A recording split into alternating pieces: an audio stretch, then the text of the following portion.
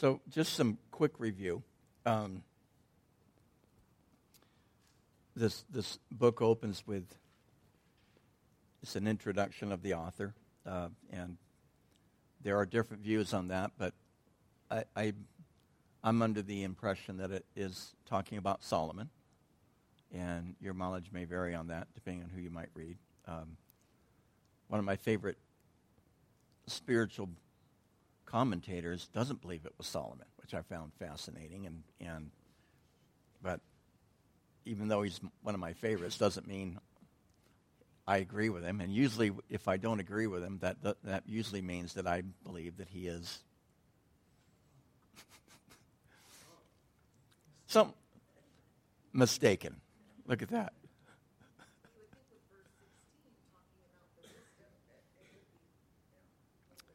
Yeah, you would think that. Yeah, you would think it would be. And of course, he was king of Jerusalem, and so that narrows it down. And the wisdom, and which is out of 1 Kings chapter 8. But there are other reasons why others believe somebody might have written this. And then you have the statement of the theme of this entire book, which is in verse 2, is vanity of vanities, according to NIV. Meaningless, right? The New American Standard says futility of futilities. And the Holman, or the Christian Standard Bible, just translates it absolute futility. So that's really the theme of the book. And then to back up that theme, you have kind of a poetic summary that we've been looking at in verses 3 through 11. We got kind of through verse 7 last week. I was going to try to get all the way through 9 or 10, and you all laughed, and so I guess I didn't disappoint you because we didn't quite get through all that. But you have this description in 5, 6, and 7, the acts of nature. You have the earth, the sun, the wind, and the water, and where you have really all this stuff remains constant, and yet some of it remains unexplainable, especially with the rivers running into the ocean, yet the ocean is never full. And of course, we know that the reason why that is the case is because primarily where we get our water or rain from is from the ocean, because the water, what? Evaporates. So, but they didn't really have a full grasp of that particular concept at that time. But and so he's looking at these things through nature and saying that these things happen. A generation goes, verse 4, and a generation comes. The earth remains forever. So he's almost looking at the earth remaining forever, or the constant or consistency of the weather patterns, nature patterns, and you almost get the impression he's bored. Right? Now remember, they did not have TV or the internet. They didn't have Netflix. What am I missing here? All kinds of stuff. Social media of any type. And so they sought to, in many respects, they sought to allow nature to amuse them a bit more than, let's say, than we do today. And it appears that he's almost bored when he describes these things. Everything remains the same. And, you're talking about the wind. And the north, the south, that would be more, you asked about that last week, Daniel, and you said because the wind blows from the west here. But that's true, but this wasn't written in Central Oregon. We have to remember that. So, that was more referring to the prevailing breeze. And actually a lot of the wind orientation in many places, even though it's not true north or true south, there is a north-south orientation to a lot of, in fact, and the reason why I know this is because I used to be an air traffic controller, and runways are configured based on prevailing winds. And just about every major airport or even minor airport in the Central Valley of California is almost a north-south orientation. which I found interesting. So for whatever that's worth. And for Pat, who you can pass along to her, a guy named Henry Morris. Some of you may have heard of Henry Morris. He believed the same thing as Wiersbe. In other words, Solomon wrote this at the end of his life. He wrote Song of Solomon at the very beginning of his life, and as he matured, he wrote Proverbs, and then toward the end of his life, looking back, he wrote Solomon. That's Morris's take, and he has some good reasons, but none of them are out of the text, right? But still, I think he may very well be right. So the thing is, as I thought about this, Romans 8, I've got all these Bibles and not sure which one to use. I need a fifth one. Romans chapter 8, and I might have shared this with you last week, but I don't remember, but I think it's good to take a look at this again. Right around verse 20. Forget Daniel's in the room, so I got to go chapter and verse because of his program. It says, for creation was subjected to futility, not willingly, but because of him who subjected it in hope, because the creation itself also will be delivered from the bondage of corruption into the glorious liberty of the children of God. For we know that the whole creation groans and labors with birth pains together until now. So going back to this on verse 20, where it says the creation was subjected to futility. So I'm reading out the New King James. Creation was subjected to futility. NIV may have something a little different. Interesting. Okay. Frustration. ESV. I don't have it. Futility. Okay. It's the same word in the Greek. The word futility in Romans 8. It's the same word in the Greek that is used to translate the Hebrew word that we have for vanity, which is habab, or haviv, or habeb. Yeah, that's better, habeb. So it's the same Greek word. So Paul could be playing on this idea a little bit. And yet,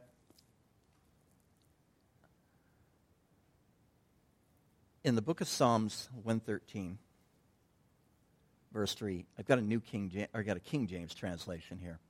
It says, from the rising of the sun until the going down of the same, the Lord's name is to be praised. So, as I thought about this, because you have these verses that refer to God's goodness in creation. We're seeing that in the book of John. Just starting to touch on it, really, in the first chapter. Because, in the beginning was the Word was with God, the Word was God, and He was in the beginning with God. And then all things were what? Made by Him. And without Him was not anything made that was made. I might have missed a word or two there, but essentially that's the first couple of verses of John 1. Because he's taking us back to the creation narrative, which can only really be attributed to God. One of the things that I think it was Gregory and Nyssa talked about in part of his commentary on John 1. I didn't include this on Sunday. But he talked about this combination of the logos, the word, the preaching of the word, the expression of the word, and the act of creation, that both of them essentially preach. Or to use Psalm 19, they declare the glory of God. Definitely the Logos does, right? It declares God's glory. But also Psalm 19 tells us that the heavens declare the glory of God, the firmament His handiworks. And so there's this, really, in the Scriptures, there's this idea of nature really being a testimony to the goodness and the orderliness of God. Now, nature is fallen. It's all fallen. Everything's fallen. But there is still a sense of orderliness, and there is still a sense of goodness in creation. And so, I'm looking for one here in my notes, but other passages talk about the blessings of God, how he gives us in the creation that he created for us. Because, I mean, the whole world could be like Antarctica, right? Poor Daniel wouldn't know what to do with himself. You know, but, you know, we really do have these blessings that God gives us. And I think it's Psalm 104, verse 3. It says, he lays, talking about God, he lays the beams of his chambers on the waters. It's a creation narrative. And he makes the clouds his chariot, and he rides on the wings of the wind. So, I mean, tie that into what we're looking at here in Ecclesiastes, where it's talking about the water, it's talking about the winds. And here, yet God is in control and sovereign over all of that. And so, as I thought about this,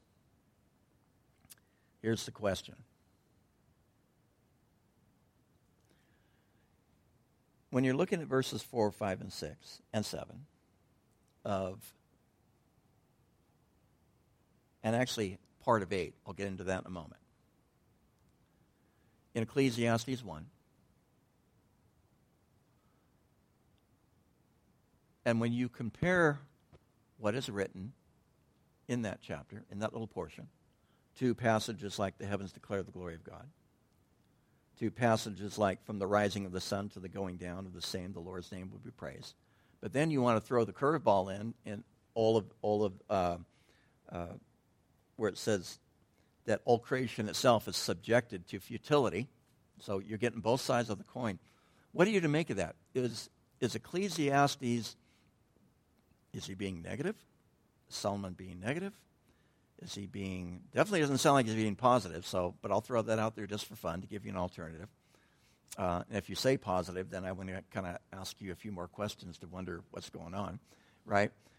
Is it a neutral observation? And how do you view nature? Well, let me push on you on that because you're a scientist, right?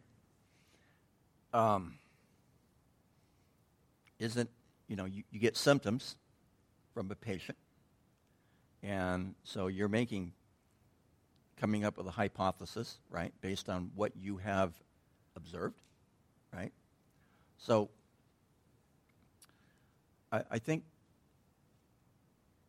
nature does elude that sometimes, but also part of what this is saying, and okay, disagree or agree, because nature can be pretty brutal. Some of you, with the exception of Bill, go outside in mid-January dressed as you're dressed right now. And nature's brutal. Or, some of those people who like watching those weird shows, Wild Kingdom was like one of the first, and here comes, the lion that kills the wildebeest and all that other stuff, But so, yeah, I think it is partial knowledge because I think when you make a diagnosis, you're pretty certain. But I think there's sometimes room for error in that, isn't there? At least we hope not. At least not with you. Yeah. No, I think, I like what you're saying because I'm thinking of Jeremiah. And Jeremiah was prophesying that you're going to go into captivity. Now, the false prophets are saying, no, you're not. Now, who do you want to believe? They believe the false prophets. But Jeremiah also said, go and surrender and go, and they will be good to you, and build houses and plant vineyards and plant orchards and reestablish yourself, because this is part of God's will. This is part of God's plan for the nation of Israel as a way of preaching the gospel of grace to us, but also specifically for those individuals who lived through that and who lived through the 70 years and who either died prior to the 70 years or, for whatever reason, elected not to come home, which I'm still trying to make sense of that one. But most of them did not come home when they were allowed to go home. But then even more so for those who did go home and what that preaches to us in the books of Ezra and the book of Nehemiah. And so, I think part of this could really be a call to really to bloom where you're planted, which I don't always like, to be honest with you.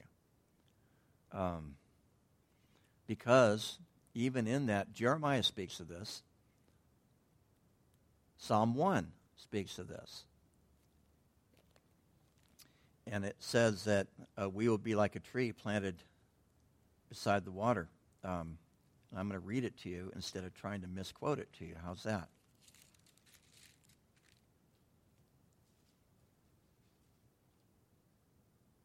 That was not Psalm 1. I thought it was Psalm 1. No, it is Psalm 1. Okay, I'm back. Verse 3. Well, verse 2. But his delight is in the law of the Lord, and in his law he meditates day and night. He shall be like a tree planted by the rivers of water, that bring forth its fruit in its season, whose leaf also shall not wither, and whatever he does shall prosper. And Jeremiah takes this and speaks it into Judah's life in the book of Jeremiah when he's telling them, you'll be like, even though you go through the times of drought, your leaf will not wither. And so I think that's part of what he's referring to. Again, this reading John opened this up for me. And then reading, again, the creation narrative and reading what Gregory of Nyssa had to say, 4th century Cappadocian father, had to say about how the fact of creation preaches. And, a sunrise for some of you who bother to get up and look at them, or the sunset, or just the mountains themselves. And so then nonetheless, where you have this description of nature, in verse 8 you have all things are wearisome. Or in Ecclesiastes, in the New King James, it says, all things are full of labor. Wearisome might be a better translation. I think the ESV says wearisome on verse 8. Now, there's a theory behind this. All things are full of weariness. Yeah. Now you see why I have so many Bibles tonight. There's a theory behind this. And the thought is that when those who did the Masoretic text, they kind of changed around. Now, in Hebrew, punctuation is really difficult. I won't say weird. It's just very different. It's not like commas and colons and semicolons and periods and things like that. And they're usually little dots or what's called a tittle. Jesus spoke about it, right, in the Gospels. And they will shed all kinds of different meanings on a particular word. But there's a theory that they didn't really get the punctuation of this line correctly from verse 7. It says, all the rivers flow into the sea, yet the sea is not full. To the place where the rivers flow, there they flow again. All things are wearisome. In other words, there's a theory that believes that the first part of chapter or verse 8 should have been attached to verse 7. Now, remember that the chapters and the verses are not divinely inspired. They're helpful, but they're not divinely inspired. So he's talking about, again, part of this theory then says, he's talking about nature and saying how wearisome the whole process is. Some interpreted that to strike the boredom. That he sees nature, he sees the wind, he sees the rivers, he sees the sun, and it's like he's bored with it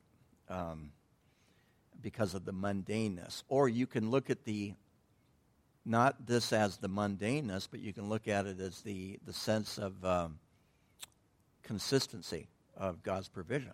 There's two different ways to look at this. So, that might be part of half full, half empty scenario. But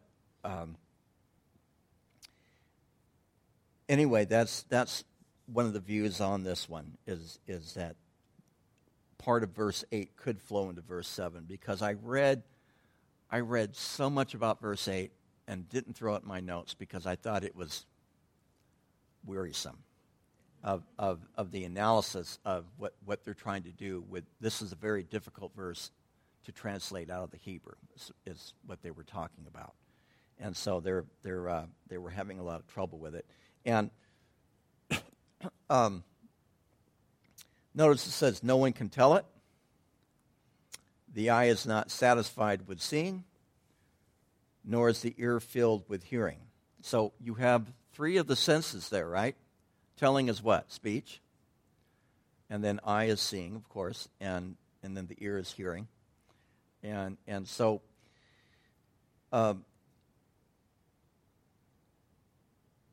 where it says no one can tell it, the literal translation could be in this, a man cannot speak. That could be the literal translation of from Hebrew into English. But again, literal is a relative term when you're translating languages, but particularly something as very different as Hebrew compared to English. But that's how this particular line where it says no one can tell it, or in the New King James, it says man cannot express it, or man cannot tell it. A man cannot speak. So this isn't really talking about someone who does not have the ability to speak physiologically, or even intellectually, but it's part of this idea of speaking and seeing and hearing, and when it's all put together, it's really saying that man doesn't really have anything to say.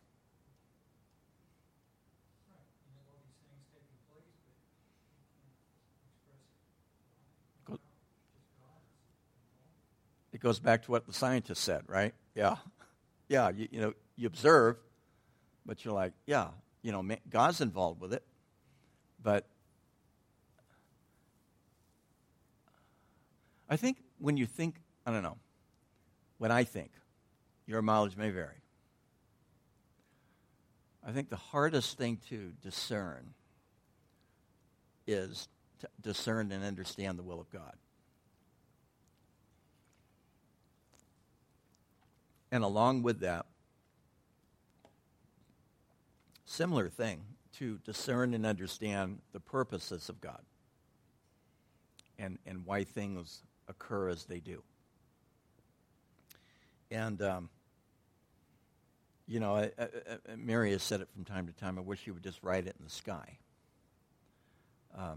Hopefully in English, not in Hebrew. But no, yeah, so we could actually read it. But that, and I think there are times that we really, because we're pressured into giving an answer, we will speak perhaps before we've really thought and prayed about something. And particularly, I think when we're looking for an answer, when I'm looking for an answer, I will ask God to give me an answer, and then I sit quiet for a period of time. Or I'll even take breaks between my period of time of quietness, right? You can only sit quiet so long, and then you start getting weird thoughts in your head, right? At least that's the way it works for me. But yeah, what's that? Why are you pointing at him? Weird thoughts, and you pointed at him. No, anyway. Yeah. So, the eye is not satisfied with seeing, and the ear is not filled with, nor is the ear filled with hearing. And there's it goes back to that theologian, what was his name? The lead singer for the Rolling Stones. Mick Jagger. I can't get it was me, I think. I think I just bumped something. I can't get no satisfaction. Right? So nature's doing what it's doing. And Solomon's going through life. And you have to think he had a pretty good life all in all.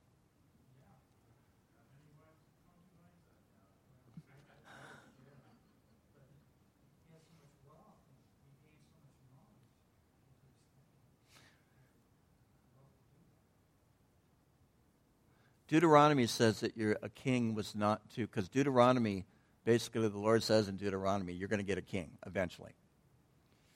And you are not to increase women, money, and horses. What's that?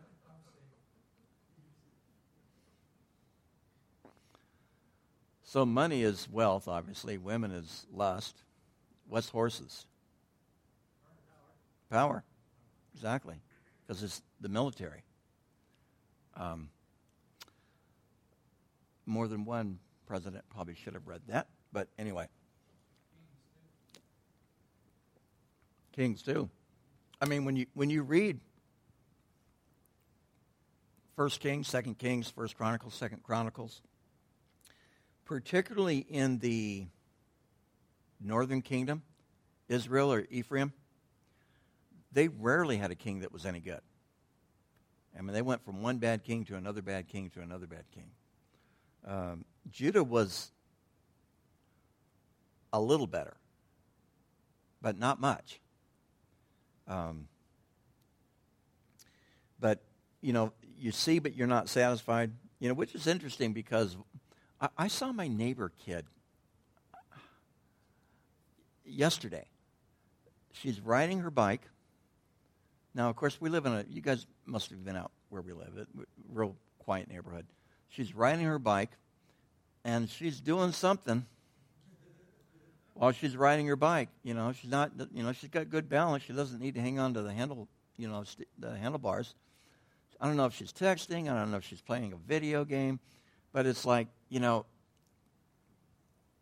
think with all the stuff that we have, and yet, what do we do? I remember years ago, it was Mother's Day. We went out to dinner. Couldn't get reservations. You can't usually on Mother's Day anyway. And so we're sitting. We had to wait at least an hour. But, you either wait an hour or you go to McDonald's, right? And so we waited. And just about everybody in the waiting room was playing with their cell phone. I thought it was interesting. And our grandkids were really little at the time, and so Mary let them play with hers, just, grandkids, little kids, you got to entertain them. But the whole time they're engaged with Grandma while they're doing it, so. But, and it's like all this visual stimulation, or even hearing, what do people do? Some people turn on the television just for background noise. Or they got to get in the car, and the first thing they do, they got to listen to the stereo or whatever the case. Or, how many people have you heard about? Probably not many in the grand scheme of things, but people who are running in trails out in the wilderness, and they got the headphones on, and they get jumped by a cougar, right? But they couldn't hear it because they're listening to whatever, and still. Man cannot speak. So he's really hammering home the futility of how we interpret life, how we engage with life, and what is our place in the things that we see, the things that we hear, and how do we respond to them. And then he goes on to say, what has been is what will be, and what has been done, it will be done. So there is nothing new under the sun. Okay, so it was, this really goes back to, it really does tie into verse 11, which I'll read to you as well. There is no remembrance of the earlier things, and all the things, and the later things as well, which will occur. There will be no remembrance of them among those who will come still later still.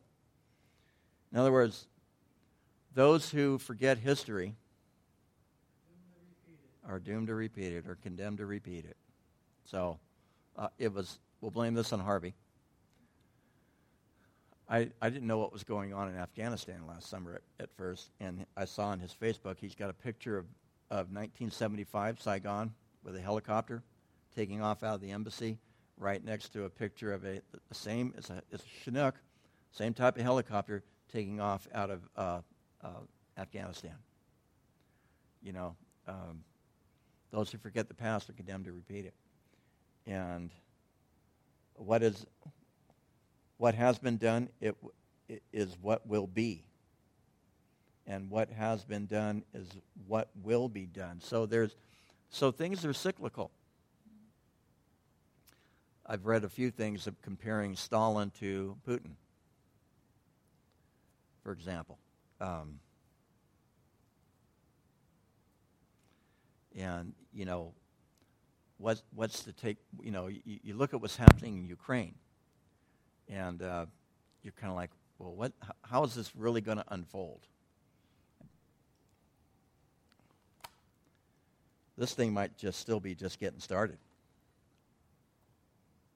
You know, who knows what's really going on? I don't know. But it reminds me of, you know, he's condemning Nazism, but he reminds me also of Hitler. He just speaks a different language and has a different political ideology that are both very autocratic. So the further you get on the extremes, the more they look alike, don't they? Really. And so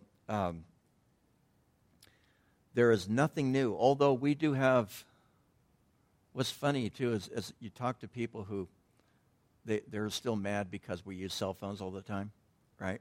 If you met a few people like that, you know, and I have, and they're fun. You know, as if their anger is really going to stop the tide of technological advancement. So how do we interpret this? Where it says there's nothing new under the sun, and yet 30 years ago, 35 years ago, we didn't have an internet. You know, I remember 35, almost 40 years ago, the chief that I worked for had everything on floppies.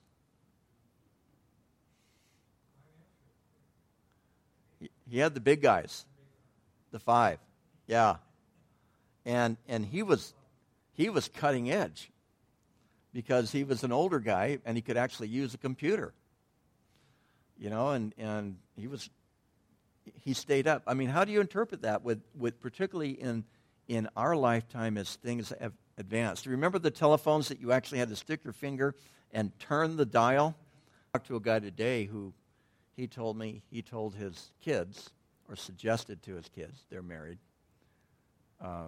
with their own family, and he said, he suggested you hold off on buying a house and let things start to level or actually start to decline. Instead of paying, how we put it, he lives over south of Eugene, says instead of paying $500,000 for a starter home. But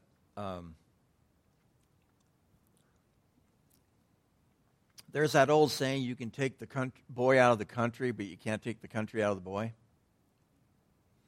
Right? Or the city, whatever, you know. And I think that's part of what Solomon is really talking about here. Even though the situations change, how we respond and the heart matter and who we are and how we interpret and how we engage with the things of life really stays the same. And particularly we've seen that with as you described it, Larry, but even in our adult life, how often things have changed. And so they become novel for a minute, you know, and now I can't remember, what was the attention span of most, like, 20-somethings? Real short. It's like less than 10 seconds, I think. And you notice in commercials, a lot of times they will flash you a bunch of scenes, And I never process any of that. I just like, oh, that was a waste of my time. I see that on the internet at times. I see that on, churches that do their church commercial before their church service. They do that. A lot of them do that, believe it or not. And they're blasting you with like a screen per second.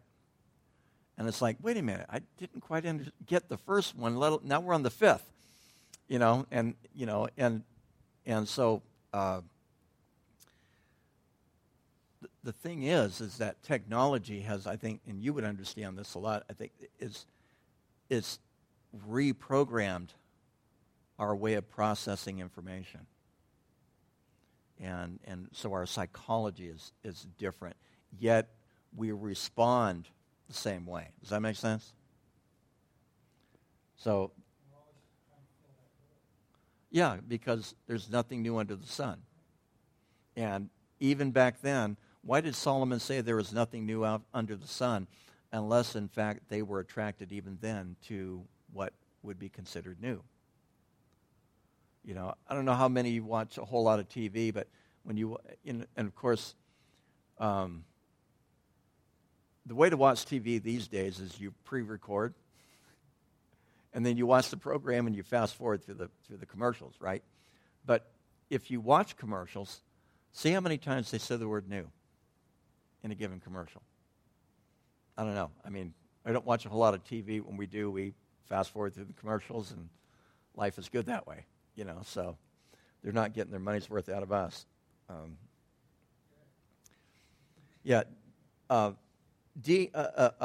Harry Ironside, who was pastor at Chicago Moody Church, one of his sayings was, if it's new, it's not true, and if it's true, it's not new.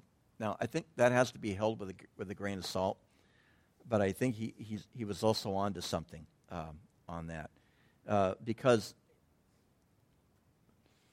and one of the commentators said, well, man cannot create. Well, I think with the assistance of God, we can co-create.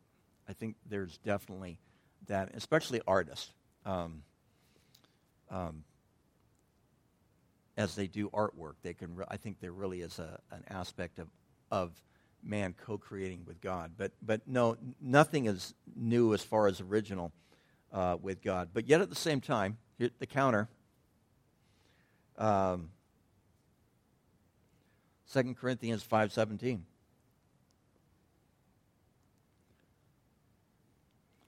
And I thought I typed it in here, but I didn't. 2 Corinthians 5:17 says, in Christ we are what?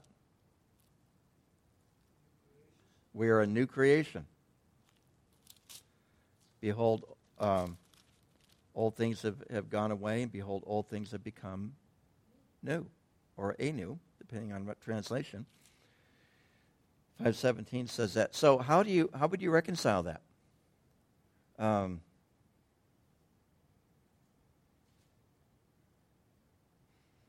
Romans chapter 6, verse 4 talks about the person who was saved, who walks in newness of life. Psalm 42:3 says we sing a new song. Hebrews 10 says we enter into God's presence through a new and living way. So how would you reconcile these? Or do you reconcile them? Do you have to reconcile them? Don't say it's my job.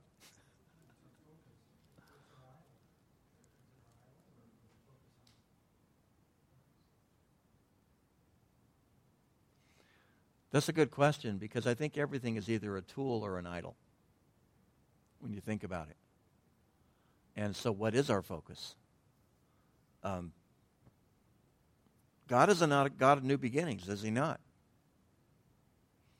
The mercies of God are what? New every morning. Great is thy faithfulness, is out of the book of Lamentations. Which Solomon wrote.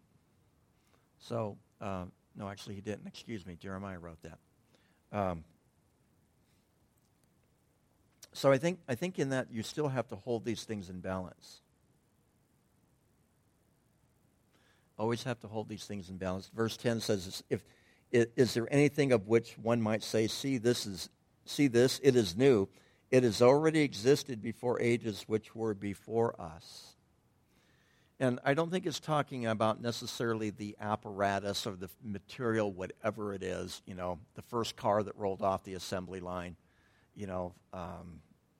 that type of thing. But it's talking about, I think, our reaction to it. And then the idea of again, he ends this on a futility note again. There is no remembrance of earlier things, and the later things as well, which will occur. There will be no remembrance of them among those who will come later still. It's interesting that all our hard-earned lessons that we have learned in life, all those lessons that we try to pass on to our kids,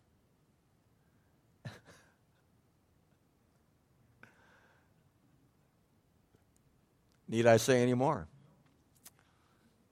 And I've got a friend of mine, one of his favorite sayings in relation to his kids, and when we're talking about anybody's kids, he goes, they'll figure it out. They'll figure it out. And but their kids won't. Or they'll figure it out, want to pass it on to their kids, and their kids won't want to listen to them any more than they listen to us.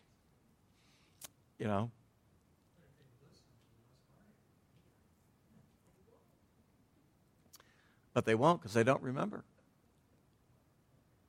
At least that's what it says here. There will be no remembrance of them among those who will come later still. But they got mind disease, but I think also with these things, there's a lot of life lessons that have to really be earned. They have to be earned. You can't learn them secondhand. What's interesting is unfortunately, I've been around long enough, and we're almost out of time, and with that, we'll be done. But I remember all the criticisms of the younger generation in church way back in the 60s and early 70s, and how they wanted all of us to stop wearing blue jeans and get a haircut, right? And stop playing that music and, all of that stuff, right? But it was interesting to me that 40-plus years later to hear the same people who were critiqued turn around and critique the younger generation because of their form and their style and their expression. Because form, style, and expression often, in my opinion, and you may not agree with me on this, but I think form, style, and expression can be neutral. It's just simply a form, a style, or an expression.